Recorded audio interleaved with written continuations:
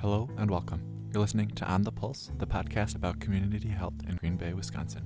I'm your host, Rob Becker. Before we get started, I want to take a quick second to ask you to please share the podcast with your friends and family, as well as give us a like on Facebook and a rating in iTunes if you haven't done that already. It really helps us get the word out about the podcast on social media. Today's episode highlights Paul's Pantries, one of the nation's largest food pantries, right here in Green Bay. Paul's provides food for over 13,000 people on a weekly basis. For reference, that's about the same number of people as the entire population of Alloway or Suamico. Craig Robbins sat down with me to tell me all about it. My name's Craig Robbins. I'm the executive director of Paul's Pantry. I've been here for 18 years, and the pantry was founded in 1984 by Leo Frigo. Started out very small, and now we've grown into one of the largest food pantries in the United States. But it was a small, it used to be in the back of the St. Vincent de Paul store at that time. It was very small, maybe a 30 by 30 foot room, and now we have 3 different warehouses and take up a whole entire block. So it's grown a lot in those 34 years or so. Yeah. And so you've been here for 18 of those 34? 18 of those years, yeah. We've gotten quite a bit busier. When I came here in 2000, we were serving about 29,000 visits for food in a year. This past year, we came very close to 50,000 visits for food. So as the community grows and the need in the community has grown, we've been able to grow with that and meet the needs of the community. Well, I think as the population of our, and our surrounding areas, if you look at the population of Brown County, I don't know what the census was. Obviously we continue to grow in this area. People are moving to the area. So I think that's one thing. Our economy took a hit, as everyone knows, the recession. And that lasted a lot longer for people who are low income. Contrary to what people believe, most of our households that are registered here have at least one and sometimes 2 or 3 people in that household that are working full-time and part-time jobs, but they're not high-paying jobs. They're your $9 an hour retail or service industry jobs. So it's not enough to make ends meet. When you look at the community and what's available as far as apartments and rental units, and the cost of those, $800 a month it's as much as a mortgage, for a small 1 or 2 bedroom apartment. It's a tremendous amount of money, and you throw utilities and other expenses on top of that, people aren't able to make ends meet. They have to choose between paying the rent and putting groceries on, the table. Our goal is to provide people with enough food every week for as long as needed, so that they can use those, grocery dollars for rent or for utility, medical, school clothes, whatever it is that they need. Transportation is another issue that's expensive, to have a vehicle, to maintain it, to put fuel in it, and the insurance and all of that. People, they're typically driving older cars that break down more often. So it gets to be, for a lot of people, they are living in this cycle of, going from one crisis to the next. Car breaks down this week, and one of their kids gets sick, and they don't have enough money to go get the prescription, and So they're robbing Peter to pay Paul, as the saying goes. They're taking that rent money and they're using it for something else. So Paul's Pantry is able to provide, the food, and so those food dollars can be used for other things. We have over 4,000 households registered right now at the pantry. In those households, there are over 13,000 people.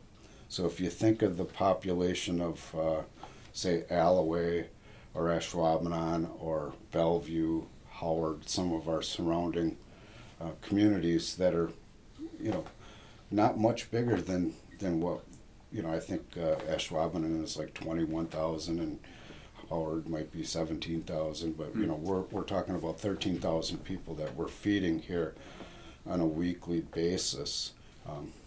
That's big enough to be a good-sized village. Yeah. So there's a lot, and about half of that number are children.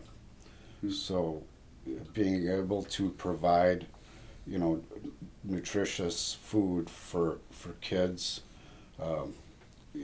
is great, and it's all because of what the community is able to do, coming together and everyone kind of chipping in and doing their thing.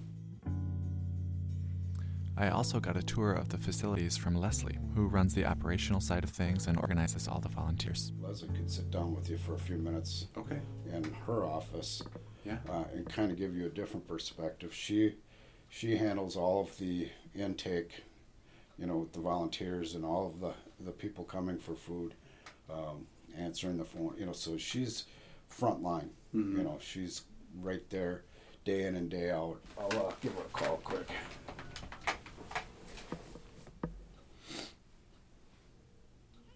Hey, I've got Robert here from the medical college. I don't know if you remember. It was for a podcast. Yep, I'm going to bring him over. I was wondering, do you have a few minutes just to give him a quick tour? All right, I'll bring him right over. All right, thanks, bye.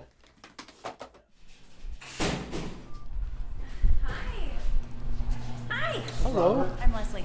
So we'll kind of start you out, maybe we'll show you the waiting room. Sure. And then kind of go from there. When a person comes in, or a family comes in that needs food, there's a short application, a one-page application that they will fill out, and then they sit down with an interviewer, and we go over the application. These are our interview rooms around the corner here. Okay. Yeah, this is where we do our interviews. There's two of those. Okay. They're kind of messy right now. We're trying to get the Christmas decorations put away. And Sure. And to register, you need to, I don't know if Craig went over that kind of stuff with you or not. You need to be a Brown County resident, provide proof of address, photo ID, social security numbers, and proof of income. And as long as they fall below the income guidelines, have the other documentation, then they're able to get registered. So once they're registered, they're able to actually come and shop once a week, 2 times a week, or even 3 times a week, depending on how big their family is. Because we don't receive any federal, state, or local tax revenue, someone's a little bit over the income limits, we can make that exception for a person. Is that something that most food pantries do get? I think a lot of the larger programs do. Your small church pantries obviously don't. Sure. But we've always relied upon the community. We rely on God to provide, and that happens through individual people. I've seen a lot of organizations over the years fold up or have to shrink what they're doing because they became too dependent upon one source of income, and usually that source was government. Sure. And it's just one of our founding principles is that we're going to rely on God for whatever we need. It's His place. If He wants to have it, it'll be here. If not, it won't. So we try not to worry about that. We've never run out of food, so we've always had leftover. So we just keep on going. After they're interviewed, they receive a card, a Paul's Pantry card. It's good for 6 months. Then they have to be re-interviewed again. Yeah. So after that, a person can come in generally once a week to get groceries. We average about 90 pounds of food per visit. So Wow. Per person? Yeah, per family. household. And it varies, but the average is about 90 pounds. And then before they leave, we have them weigh their food on the scale that's right there, that yellow scale. Oh, okay. So it's anywhere like 17,000 pounds to like 22,000 pounds of food out the door every day. Wow. It's a lot, yeah. Well, you figure, 199 grocery carts, and usually they're pretty level to the top of that cart. Yeah. It's incredible. Yeah, and these are not tiny carts. No, by any means, no, they're not. Exactly. I'll kind of show you the warehouse. One unique thing about Paul's Pantry is that we allow people to shop for their own groceries. A lot of food pantries, most food pantries in fact, are smaller, and they're more of an emergency type food pantry where they just give you a bag of food and you're on your way. Here, they call it client choice now. We were doing this before it was ever given a name by any other, the other food pantries. But we feel it's a more dignified way to provide people with food. They get to shop and actually choose what they want. So, if you were just handed a bag full of food, you may not use everything that's in that bag. Not everyone likes pickled quail eggs, for instance. Sure. It's going to go straight in the garbage can. Sure. This way, they choose what they want and use what they take and leave the other stuff for someone else. Yeah. So it's a really a lot more dignified way of providing. If you qualify for food here, you're allowed to come in and volunteer. We don't require it, but a lot of those, about 2/3 of the 70,000 volunteer hours are donated by those that are receiving food. Wow. So, it's if they're unemployed or whatever, they don't have anything to do, they figure, well, why not come in and help? What happens is it restores their pride and their dignity. They're not just getting a handout. You might be going through the worst time of your life. You lost your job, you're unemployed, things are going horribly. You come in here and you volunteer, you meet 10 other volunteers that day who have it much worse than you do. You're working side by side with them. You're helping yourself while you're helping others, and you feel a lot better about yourself, and it really restores, like I said, your pride and your dignity.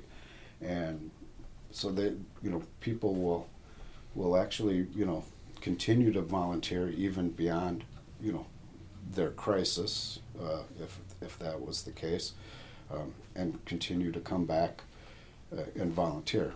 So it really is a way for people to give back, while they're getting a little bit of help themselves. So that is one of the greatest things that I see is, people being so depressed and down, and then coming in and working with the other volunteers, and their entire outlook on life changes. Paul's Pantry is a big place, so I was wondering where they got all the food that they distribute.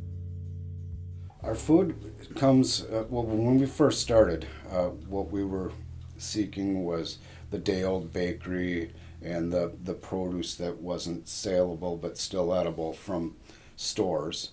And Leo Frigo, our founder, had a very difficult time the first few months convincing the stores to donate that excess food rather than throw it away.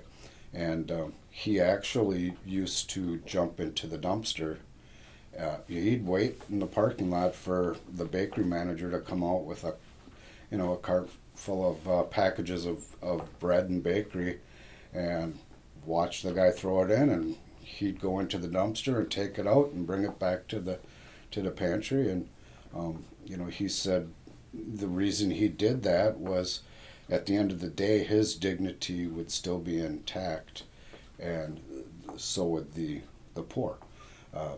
They don't have to go jumping into the dumpster. So it was a real eye-opener for a lot of people in the community that this food could be used and put to a good purpose rather. And it does save the store owner money. They're not having to pay waste management to haul it to the landfill or pay somebody, $9 an hour to mark stuff half price and sell it. There are definite advantages to donating. You can write off the cost of that on your taxes, so that it's a benefit to business, it's a benefit to everyone involved, so it's a win-win.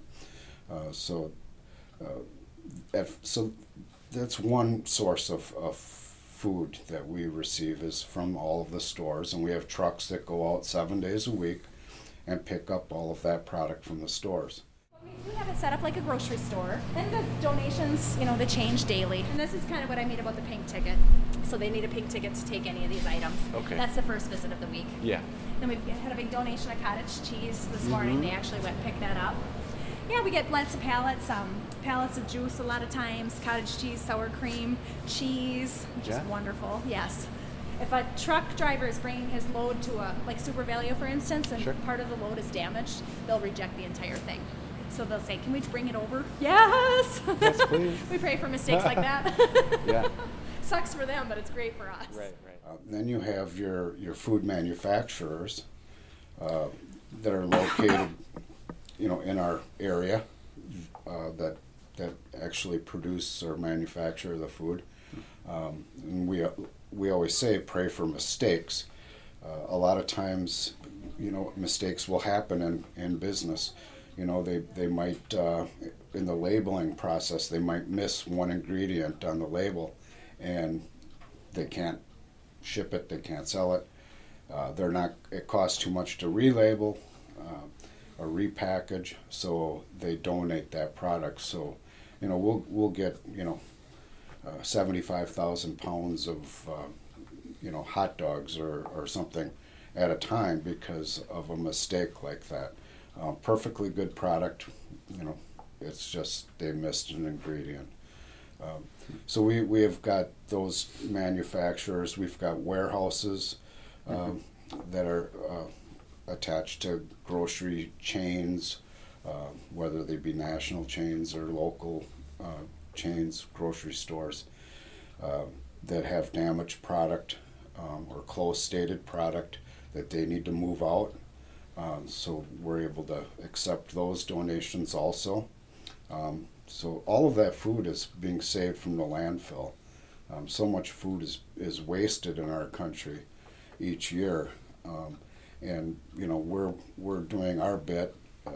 We were able to rescue nearly 5 million pounds of food last year from just going to the dump and putting that food to good use and feeding a lot of people.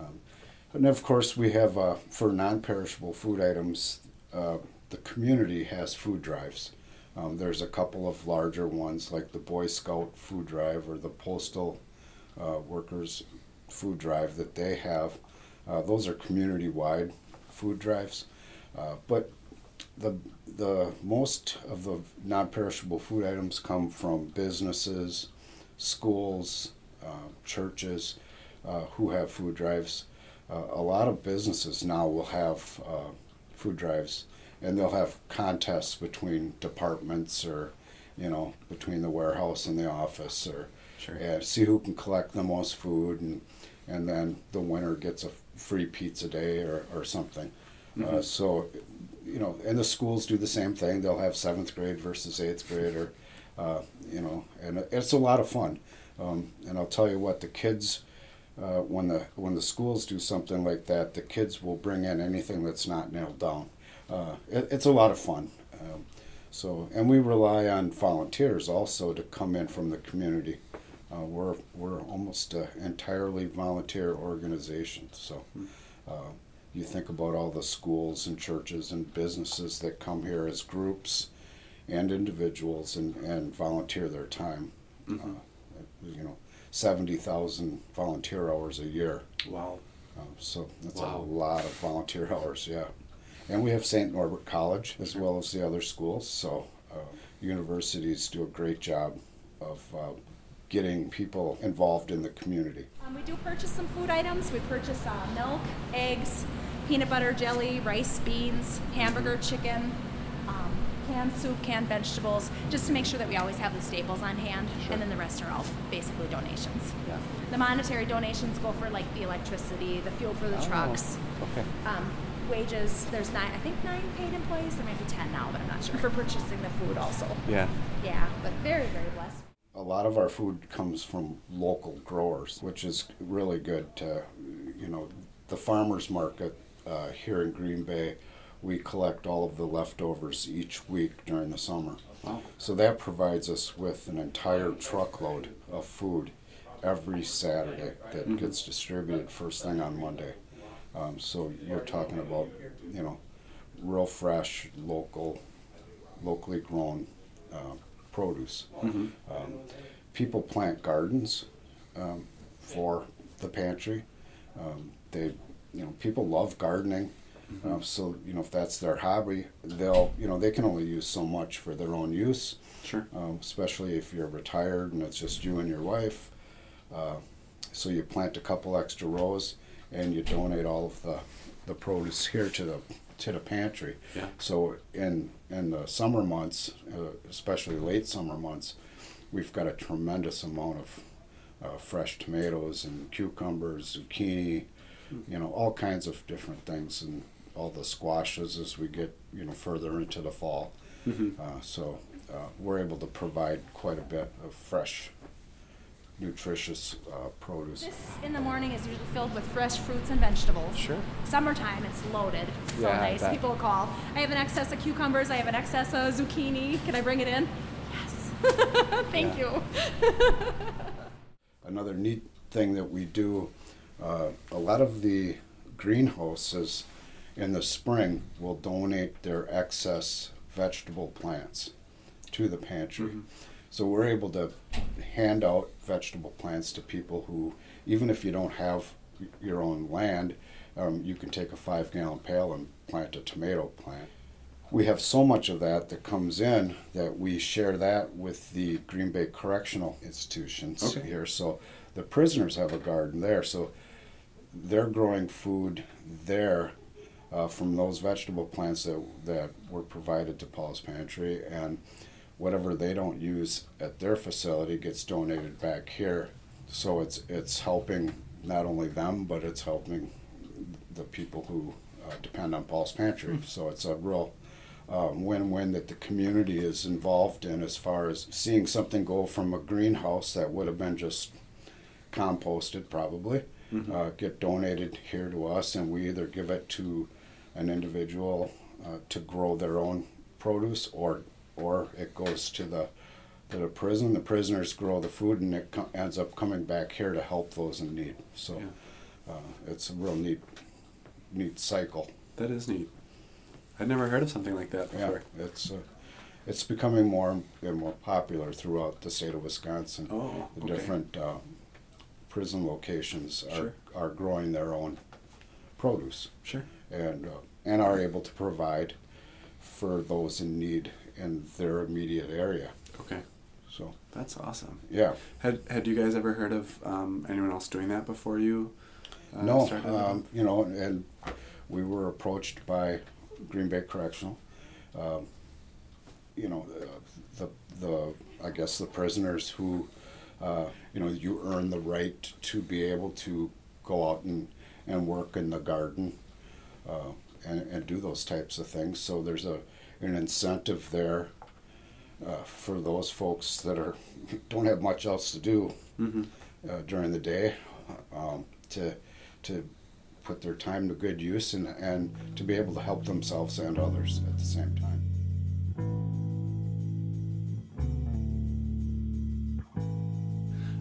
So what kind of roles do volunteers who come volunteer at Paul's fill? Everything. All of our drivers that go out 7 days a week to all of the stores and different places that they need to pick up food. So we need drivers. We need drivers helpers, that go out and can help do some of the heavier lifting. And then this is our sorting room here. This is Oh, where all wow. the action happens in the morning. Okay. So volunteers start coming in at 6 o'clock. That's 6 days a week. We come in Okay. at 6 and we start sorting through all the donations that come in. The trucks go out 7 days a week. One truck hits the east side of town, one truck hits the west side of town. We do have 2 bigger trucks that go pick up like pallets and stuff like that. Sure. You need a bigger truck for that. Sundays, we have a husband and wife team that actually go out by themselves. Nice. Yeah, they're wonderful. They come in at 5:30 in the morning every Sunday. Wow. They rarely miss a Sunday. That's Yeah, awesome. it's amazing. Absolutely amazing. We're so blessed with a lot of, because they're all volunteers. None of them are paid. All Right. the drivers. Right, We right. have van drivers that bring people home. So if people are able to get here, like via the bus or if they walk here, we're able to take them home with their groceries, which is really nice. No, those guys are all volunteers too. Volunteers come in early in the morning and help sort all the food as it comes in off of the trucks. So we've got people who work on the bakery. You've got people that are sorting the produce and going through that. We take the good with the bad. So if there is something that's inedible, that goes to a livestock farmer. So that's not wasted either. Sure. So they sort through all of that. We've got people stocking shelves just like in a grocery store. So think of the jobs that you would do in a store. Yeah. Those are the same jobs we have here. We have interviewers that qualify households Oh, sure. to use the pantry. So and the check-in, obviously, where they show their card and are allowed to come in and shop for the day. So we've got those types of jobs available. Warehouse, there's a lot of product to move around. There's a lot of, it's a busy place and there's always something to do. But yeah, it's a busy operation. Requires anywhere from like 15 to 20 volunteers each day. Most Sure. days we're blessed to have that many. Some days we're not. Yeah. So we just work with who we have and try to do the best we can. Yeah. Yeah. And how many paid employees does Paul's have? We have about 10 that actually Okay. work at the pantry, and those are all positions that supervise the volunteers. Sure. Yeah, so it's a small group of people that supervise a large group of volunteers. So it's organized chaos Yeah. most days. Well, to some people it looks like it's really organized, and to us that are here, we're thinking, things are going crazy Sure. because it's so busy. But it all works out. It's like I said, organized chaos. Sure. They're so dedicated. A lot of them have been coming for 20, 30 years. Wow. Just faithfully each day.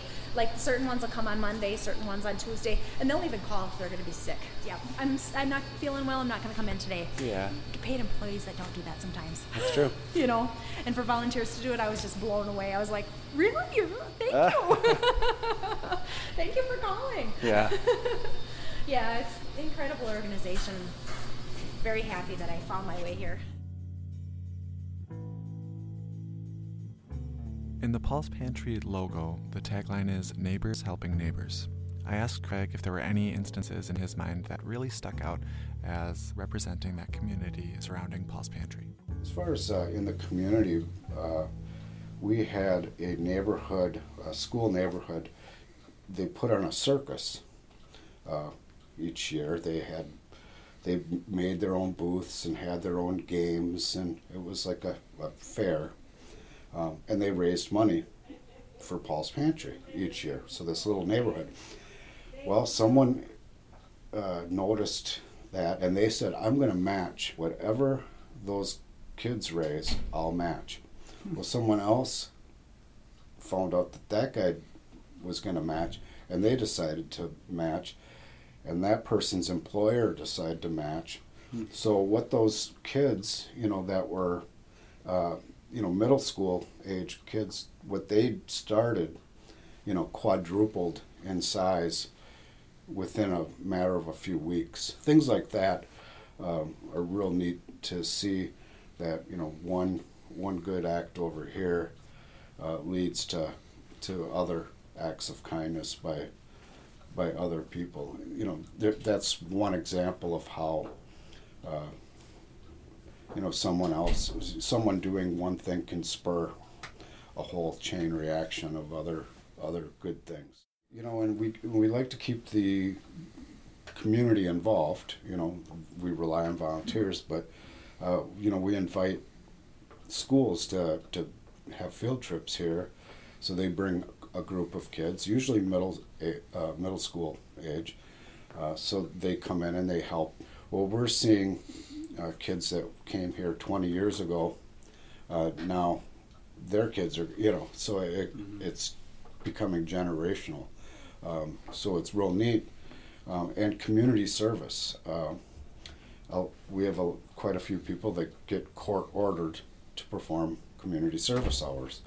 A lot of times it might be a teenager who did something boneheaded and got in trouble, so now they have to do 80 hours of community service. They come here and they do their hours, and they really become part of the team and part of something bigger than themselves. Maybe they don't have a lot of structure at home, but they get that structure here because we have rules and guidelines, and we've got a bunch of older volunteers who, really crack the whip and make you toe the line, and do your fair share. So, I had a guy come back one afternoon. He backed his car up to our loading dock, and he had a whole trunk full of groceries. And as I was unloading those, he handed me a check. And he said, "Does Jackie still work here?"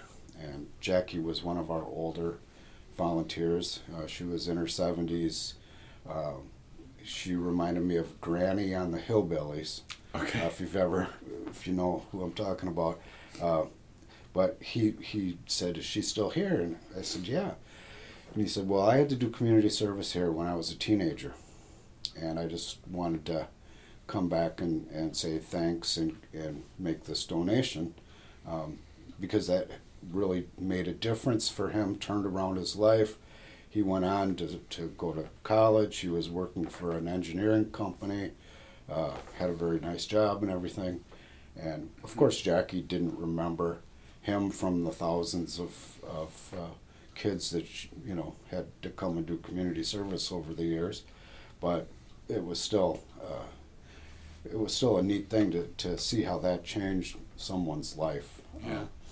And we've got a lot of Jackies, so there's different things that could affect us in the future. Volunteers,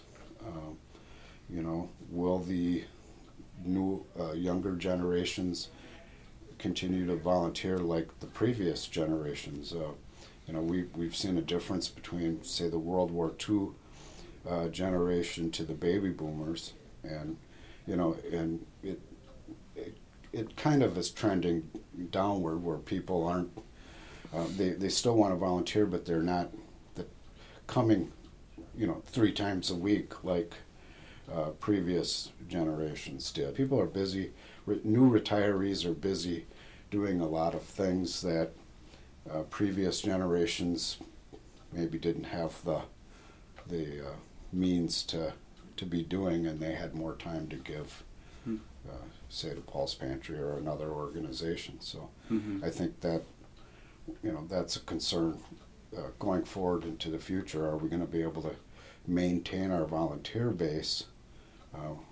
Because if we had to hire 70,000 hours a year, we wouldn't be able to do what we're doing. So we want to encourage everyone to continue to volunteer.